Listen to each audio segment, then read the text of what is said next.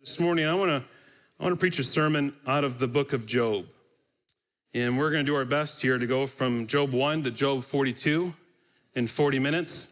And I've entitled my message this morning, The Goal of Suffering. A number of people in our church as of late, in the last few months and for some time, are in the midst of suffering. And it's weighed heavily on me as we minister to them, pray for them, encourage them. And I thought I'd dive into this book, which lays out one who suffered. The book of Job is one of the 5 books in the Old Testament called the wisdom books.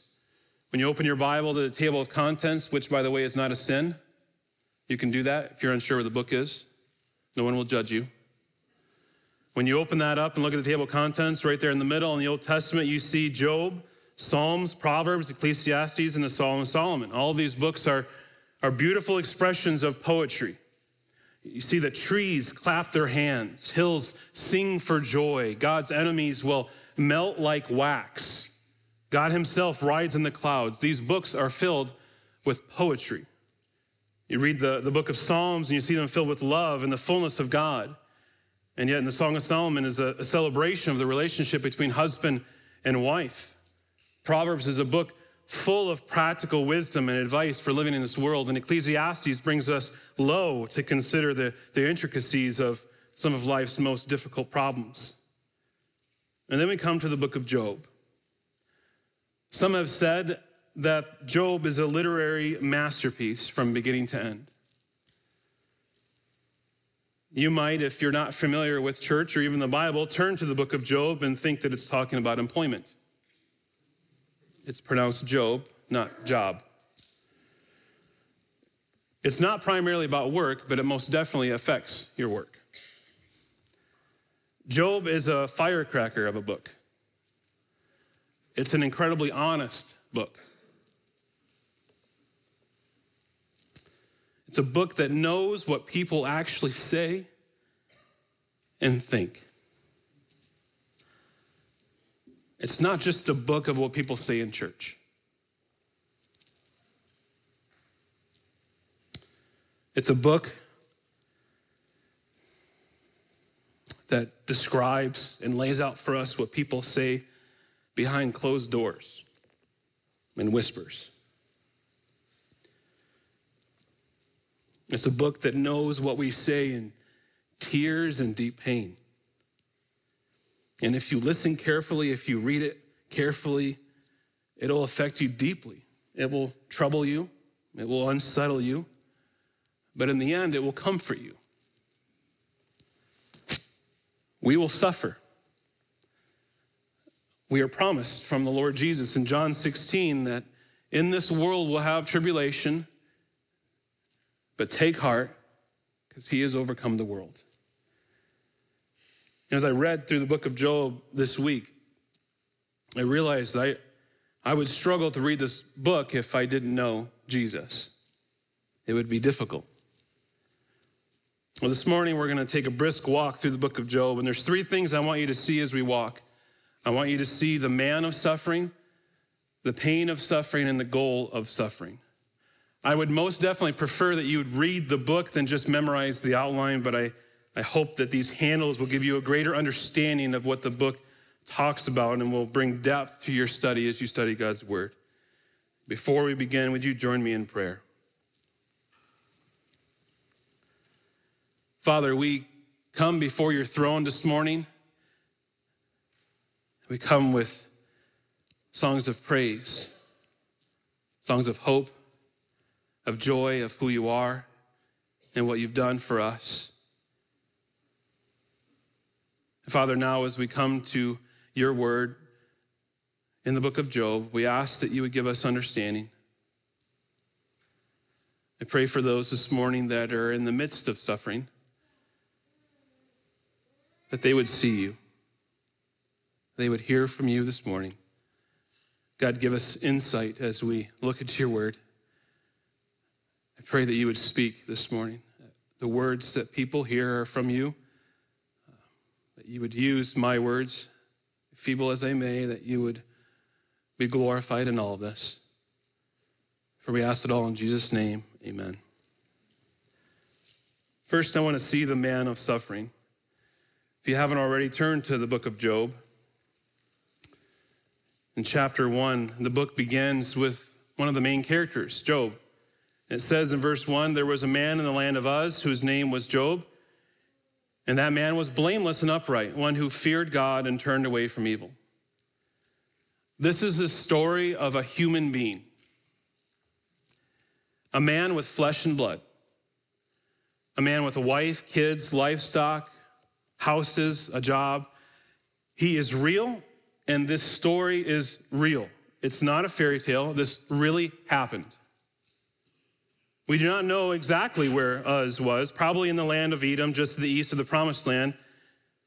We learn something about this character, though. The author says that he was blameless, which tells us of his genuineness, his authenticity. Doesn't mean he was sinless. There's only one man that can say that. But he is upright, he says, one who feared God and turned away from evil. And with Job, what you see is what you get. As the story unfolds for us, you might begin to think that Job is trying to hide something. We live in this world and we begin to question, is this guy really this squeaky clean? But I want you to remember as you read through what the author says here in the first few verses, that he is blameless. It says that he fears God, meaning that he has a holy reverence for God. He knew God and respected his involvement in his life. It says he turns away from evil. When he sins, because he does, he confesses it and repents from it. He turns away. His life is a life lived on a path towards God and not towards the world. Job wasn't perfect, but as you read this book, this is a man that you should emulate yourself after in the midst of suffering. He's a genuine believer. Not long into chapter 1, we get to step into the presence of God, and Satan is there also. And he is allowed by God to bring incredible suffering to Job. In one single day, Job loses everything. The end of chapter 1 recounts that in a number of hours, Job loses his livestock, all of his oxen, 500 of them, 500 donkeys, the sheep equaling 7,000, 3,000 camels, and a large amount of servants who had taken care of these animals. And even if he had just a moment to grieve the loss, another servant rushes in to tell him that all 10 of his children are dead also. 7 sons and 3 daughters.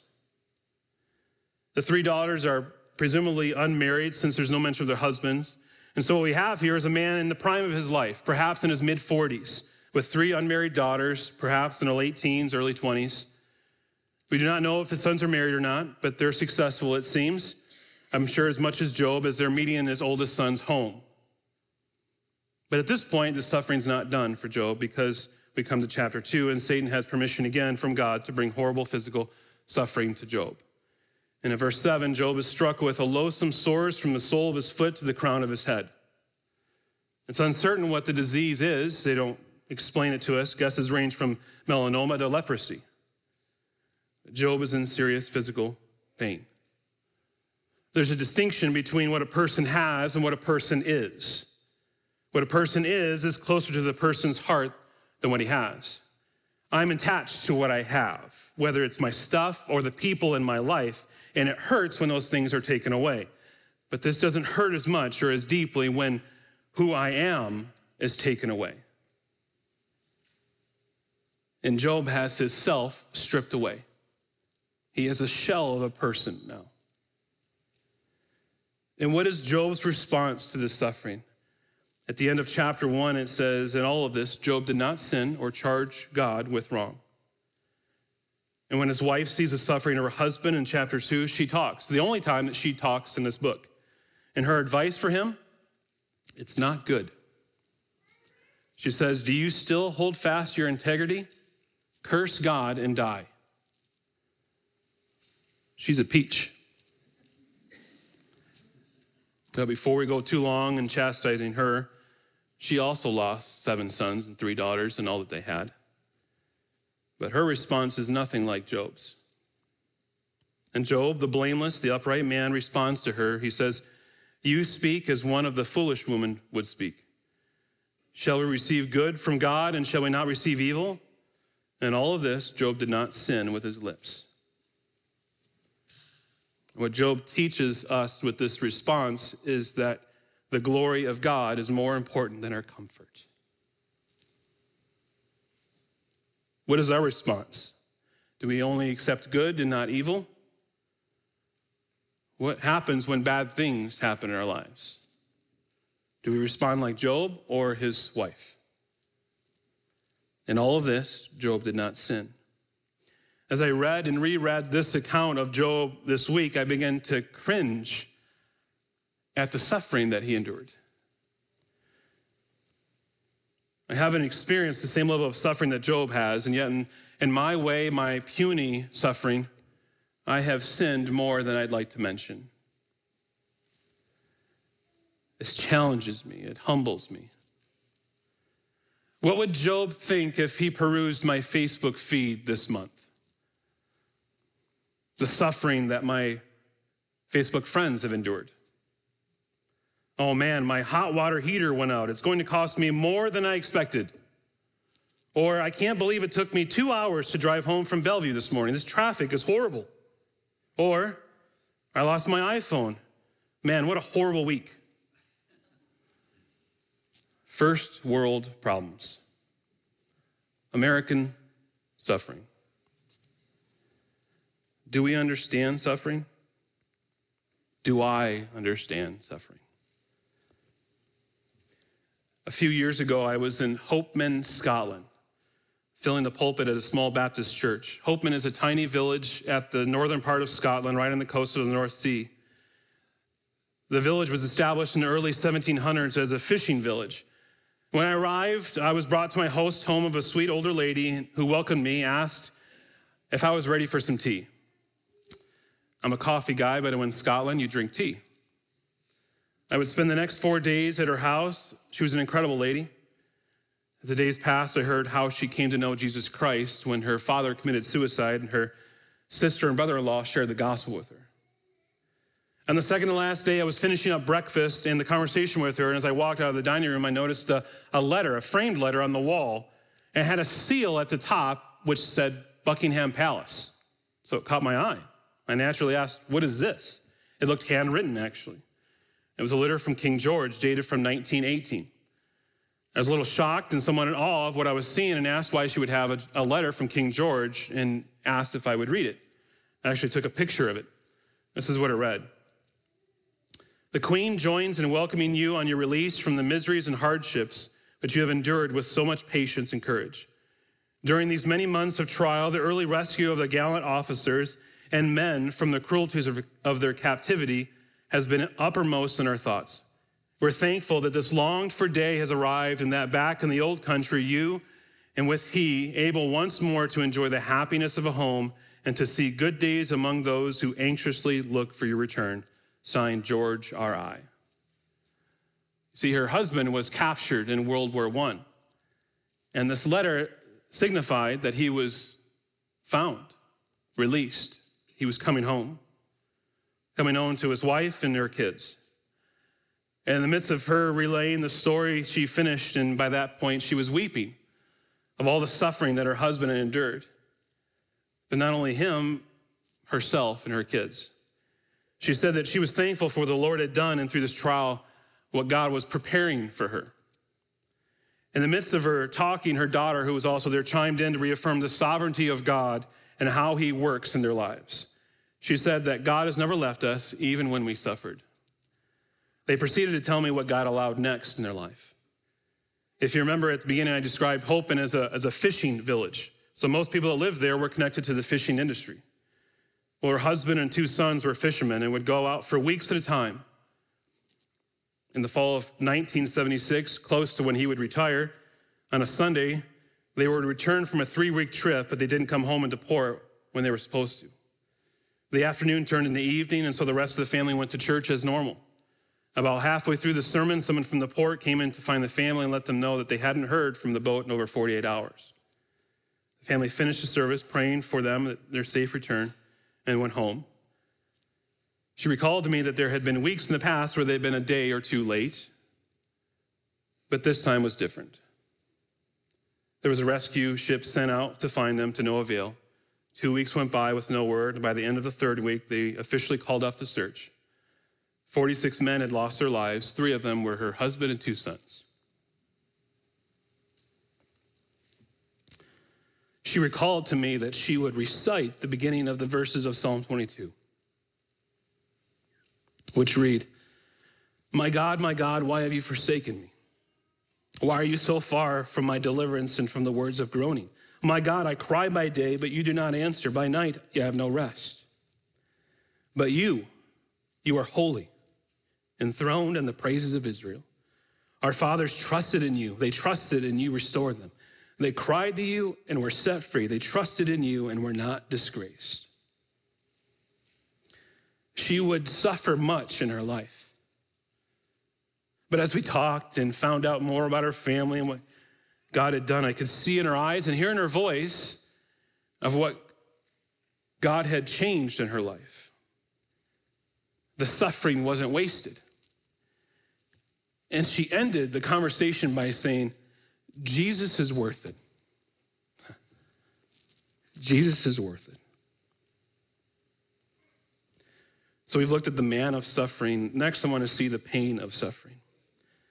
As you come to Job chapter 3, you see Job is in deep suffering. And you begin to see a glimpse of the darkness that now is his life. Job laments. He's grieving. He has suffered loss. Put yourself in his position. The years that he worked to build, the sacrifice for his business, the hours that he put in supplying for his family, developing land, acquiring livestock, building the barns and the buildings. He has scars of well-worn hands and a slumped back from all the hours and days of hard labor, but he's happy. And kids, he has kids. He remembers the day when his firstborn son comes, the cry of joy from his wife when the heir for their family comes to the world. They didn't have an ultrasound machine to show them what they're expecting. Instead, they wait and they wait and they wait to see if the Lord would bless them with a son, someone to carry on the name, someone who would support them in their old age, someone who would be there to work when they couldn't, a son for Job to lift the tools, to feed the animals, a son to bury him when he would die. And God brought him a son, and he brought him another, and another, and another, until he had 7 sons. But the blessings don't stop there, because God also gave them daughters. And what a joy it must have been for the wife to have daughters, right? In a house full of sons, to have daughters. And he has a little girl, but not just one, he has 3 girls. It's a blessing to have daughters. I know. Their smiles radiate the home. Their little bobbing heads as they dance around the house with pigtails, dresses, pink, lots of pink. In the house full of men, there's finally color for Job. There's joy and there's laughter. And his wife, they look at each other and they're blessed. They're full, not just moderately, not just a little, but brimming, overflowing. 10 kids. 10 kids to watch grow right in front of them.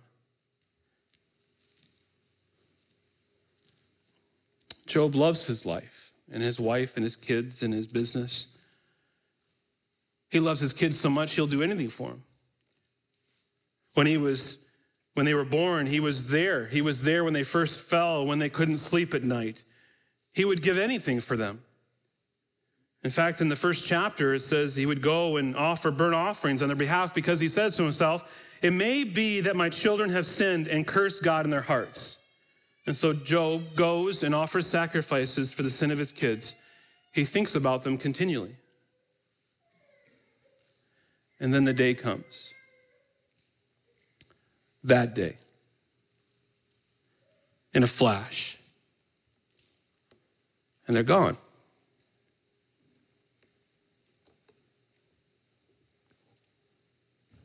His work is gone.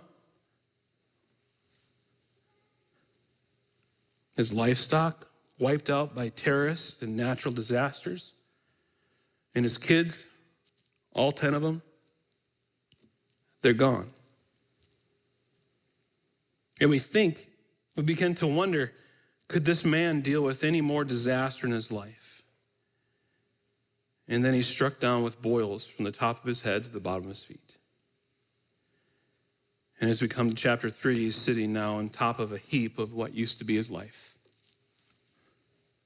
scraping off the pain of loss. We see the loneliness of Job. His wife leaves the scene. She can't deal with all that's happened. And as you begin Job 3, you hear the loneliness. Job is speaking in chapter 3 to no one in particular. He's not talking with his friends who just came into the scene. He's not speaking with God or to him. He's just talking with himself. I'm sure his friends can overhear. I'm positive God hears.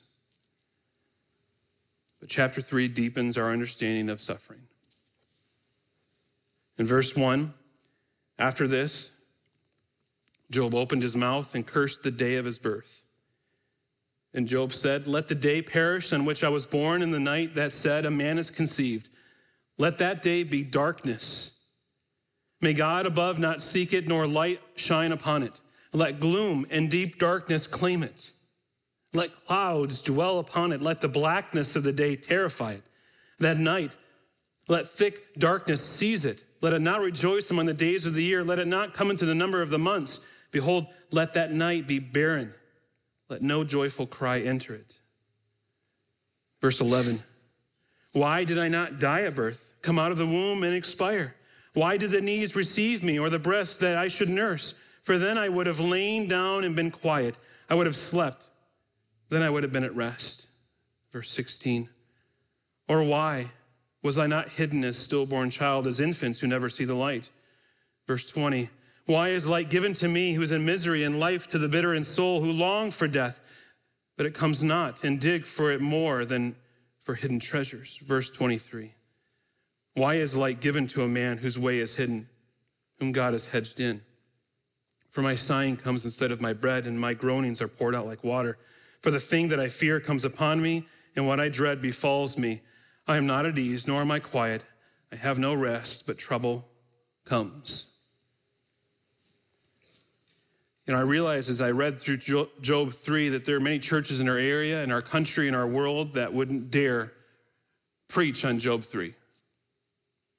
They wouldn't dare read Job 3 in a gathering.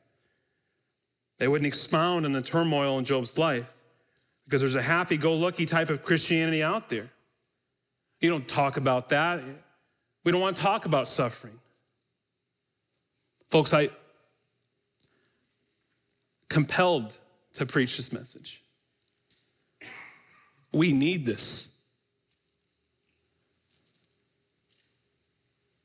There are churches that say we don't need to have hard times in our life.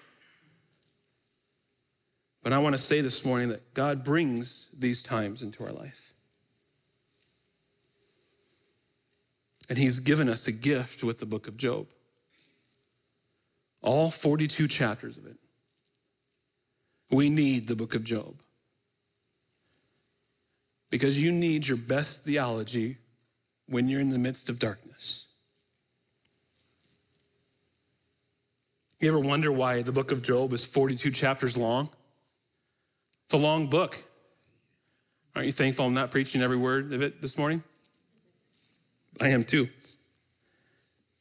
Job is 42 chapters long because, like grief and pain and suffering, it's long and slow-paced. There is no quick fix to suffering. There is no instant work through for grief. And we've had times in our life, in our family, where we have a loss of a loved one or a death of a dream. It's not a quick fix. It's not an instant clearing. It takes time.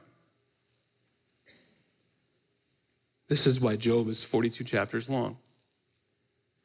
And I want to lead our church through times of rejoicing, most definitely.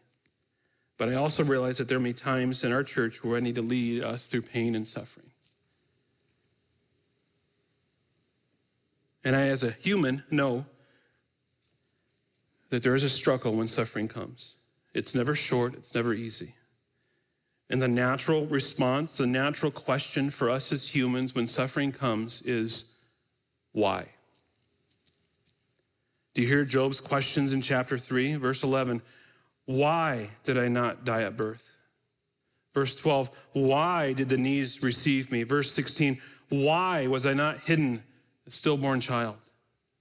Why, God? Why is this happening? Why is it happening to me? Why is it happening to them? Why is it happening now? Why? And I've sat across from people who are struggling through pain and suffering in their life, and they ask the why question. And our job as Christians, our job as believers, as counselors, is to listen and to give hope. But we are not called to answer the questions of why. And this is where Job's friends go terribly wrong. I have news for us this morning. We're not God. We can't answer this why question. You can't answer it, so don't. And in Job's life, just when you think he's had enough, the loss of his family, his stuff, and now his health, enter his friends. Tweedledee, Tweedledum, and Tweedledummer. And they come to comfort him. This is where the book of Job really expands, where the large chunk of what is communicated, starting in chapter 4 all the way through chapter 37. It's a dialogue with Job and his supposed friends. I'm not going to spend a lot of time in it this morning. This section is poetry, heavy poetry, beautiful poetry. It's challenging to read and understand. It's hard in some ways. I'm not well versed in poetry. The extent of my poetry is liar, liar, pants on fire. That's about it. So I need help as I look through and read. And these chapters, though, throughout it, you have a back and forth between Job and his friends, and primarily centered around trying to answer this why question. And if you've been there, you know this question comes. In suffering, we believe that the only way we will receive relief is to have answer to the why question. We're convinced of it, in fact.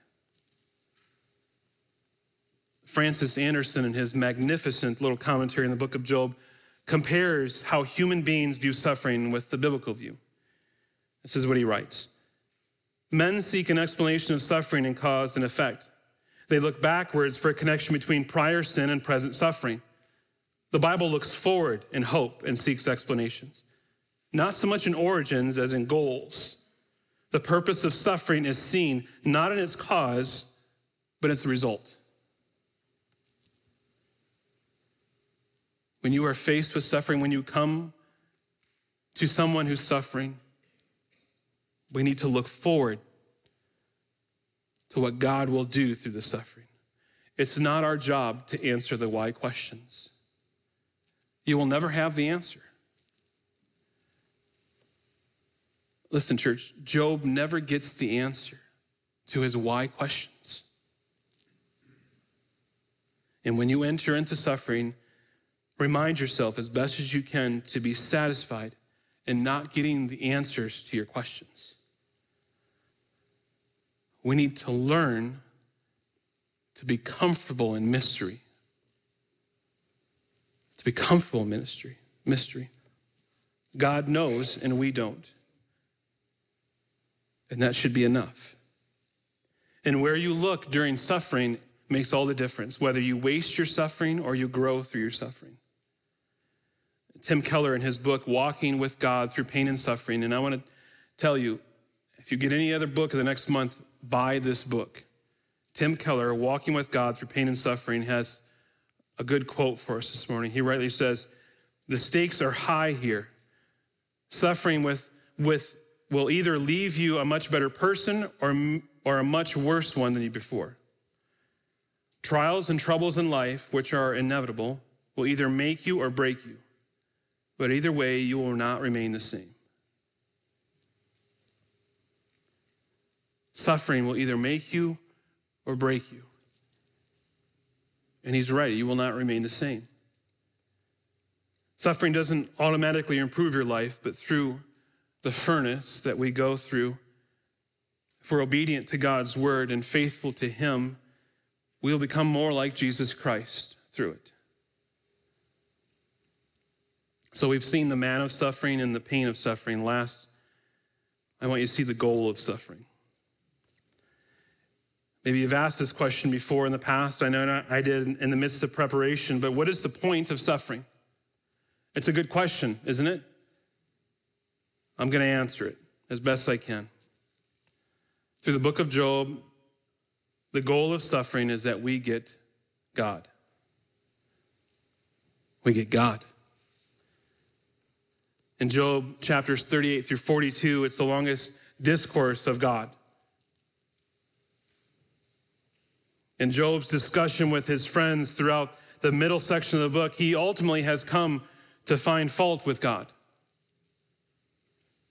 And Job's friends, well, they have no category for innocent suffering. Job's suffering was not a result of sin, but in his suffering, Job sinned by finding fault in God. And what Job needed was his view of God expanded and widened so that he could see more fully the sovereignty of God. And in chapter 38, God takes Job on a walk through creation, a tour. Job needs his knowledge of God expanded and his understanding of himself lowered. Rather than answering Job's question of why, God reveals himself. God is saying to Job, you're unhappy with me. You have questions. You want answers. But in your questions, Job, you're assuming that you know more than you really do. So let me ask you some questions. And all this, God never expects Job to be infinite, but he does expect that he knows that he is finite. God begins by saying, where were you when I laid the foundation of the earth? Tell me, if you have understanding, who determined its measurements? Surely you know. Or who stretched the line upon it? God says, I've always been here, Job. Where were you when the world was created? Who assembled the earth? Who measured it? Did you, Job? Do you tell the ocean waves to stop? Do you give orders to the morning for dawn to show its place? Have you seen the gates of death, Job? God informs Job, I am infinitely big and you are incredibly small. God is beyond our understanding. One day we will see God and we will know him, but he will still be infinite and we will still be finite. Then God takes Job on a tour through the zoo. You guys like the zoo, don't you? And he asks, can you hunt the prey for the lion or satisfy the appetite of young lions when they crouch in their dens or lie in wait in a thicket? Who provides the raven its prey when its young ones cry to God for help and wander about for lack of food? Job, can you take care of the lions? Will you provide for them? Or the raven, how about them? Job, have you considered the mountain goat? Job, have you considered wild donkeys? And then he throws one out. Have you considered the ostrich? And at this point, you're thinking as a reader, what does this have to do with suffering? Wild donkeys? Have I considered wild donkeys? Not this week, no. He walks through the zoo, the animals, all that he's created. And when we see in this, we see the grace of God. God is bringing Job through all of creation, throughout the world, and the magnificence of what he has done, all the animals that he has created and then sustains. And he says to him, Job, look, I have created all of this, and I am in control of all of this. And in light of what God says to Job, he says to him, Job, how can you question me? How can you challenge me? How can you find fault with the Almighty? And in chapter 40, verse 4, Job answers, behold, I am of small account. What shall I answer you? I lay my hand on my mouth. I have spoken once and I will not answer, twice, but I will proceed no further. Job quiets himself. But God isn't finished. And God continues through chapter 40 and 41, and after this, God makes a final statement to an embarrassed Job. And he responds in 42, verse 2, I know that you can do all things, and that no purpose of yours can be thwarted. Who is this that hides counsel without knowledge? Therefore I have uttered what I did not understand, things too wonderful for me, which I did not know. Hear, and I will speak. I will question you, and you make it known to me. I had heard of you by the meaning of the ear, but now my eye sees you. Therefore I despise myself and repent in dust and ashes. And in the end, Job only wants God. Job forgets his questions. He never gets the answers. He never understands what happens in heaven in chapter 1. He never has his answers to the why questions, because in the end, Job gets God. And the goal of suffering is that we would know and value and love God more. We would get God. And I learned something this week. The book of Job is not about suffering. The book of Job is about God. As you read and journey through the book of Job, you feel more human, more real. You begin to understand the struggle of life on this planet. And then when you come to the end, you get to see God. And as we come to the end of the book of Job, it points to the only one who would be an innocent sufferer. Sin does have consequences, and someone truly innocent must suffer. Someone innocent must perish. The great mystery of this life is not why we suffer, but why would a sinless one, the Son of God, suffer for us on the cross? He dies in our place. Charles Spurgeon said, while others are congratulating themselves, I have to sit humbly at the foot of the cross and marvel that I am saved at all. Christ suffered for me. He died for me. D.A. Carson, in his book, How Long, O Lord, writes, in the darkest night of the soul, Christians have something to hold on to that Job never knew. We know Christ crucified. Christians have learned that when there seems to be no other evidence of God's love, they cannot escape the cross. He who did not spare his own son, but gave him up for us all, how will he not also, along with him, graciously give us all things? Romans 8:32. When we suffer, there will sometimes be mystery. Will there also be faith? Yes. If our attention is focused more on the cross and on the God of the cross than on the suffering itself. At the end of J.R. Tolkien's trilogy, The Lord of the Rings, we have Sam. Have you guys read the book? Watched the movie? After the ring is destroyed, Sam is there and he's resting, and Sam believes that at this point, like everyone else, that Gandalf is dead. And after sleeping for some time, he comes back to consciousness, and Gandalf is standing right before him, robed in white, his face glistening in the sunlight. And this is what Tolkien writes. Well, Master Samwise, how do you feel? But Sam lay back and stared with an open mouth, and for a moment between bewilderment and great joy, he could not answer. At last he gasped, Gandalf, I thought you were dead. But then I thought, I was dead myself. Is everything sad going to come untrue? What's happened to the world? There are many in our lives, maybe you sitting here this morning, right now, you're in the midst of darkness, of suffering. It's been a dark and painful season.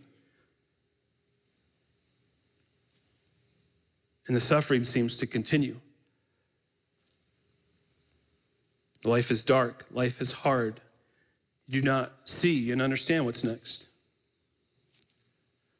And I realize that there are some tears that only the Lord Jesus will wipe away. Realize that your suffering is not wasted. There will come a day when everything sad will come untrue. C.S. Lewis, another author that I appreciate who suffered much in this life, has some hope for us.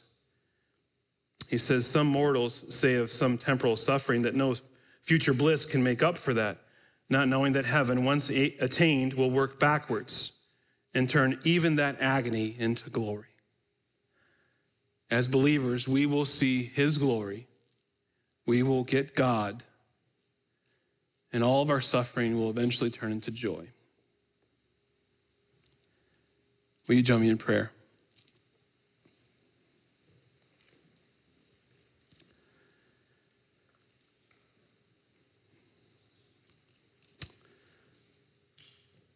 Father, we come before your throne again this morning. And we know the shortest verse in the Bible is Jesus wept. But I believe it's one of the most profound and comforting verses in all of Scripture. Lord Jesus, aching and compassionate tears, crying outside of Lazarus' tomb, is one of the greatest showers that ever fell upon the face of the earth. You knew that within a matter of moments, your friend would breathe again, would walk again, and you would embrace and enjoy his company again, and yet you wept outside of the tomb in the presence of death, in the presence of suffering. It is spoken by those around you. See how he loved him. And you love us with the same tenderness and the same passion. I'm so thankful to know you as a tender-hearted Savior, one who comforts us in a variety of suffering, with loss of life, loss of health, the death of dreams and longings, the end of once was and will never be. And perhaps the tears that you cried outside of Lazarus' tomb were there because you knew that Lazarus would go through this whole dying process again. Such is the hatred of suffering and death. Today I'm thankful to know you as the resurrection and the life. Your death was the death of death itself, the last enemy. And because of your resurrection, we can sing in advance of resurrection, O death, where is your victory? O death, where is your sting? We realize that death is now working backwards with a day in view when all things will be made new, where everything sad will come untrue. We praise you, we exalt you, and we rest in you. I pray this all in your grave-robbing name. Amen.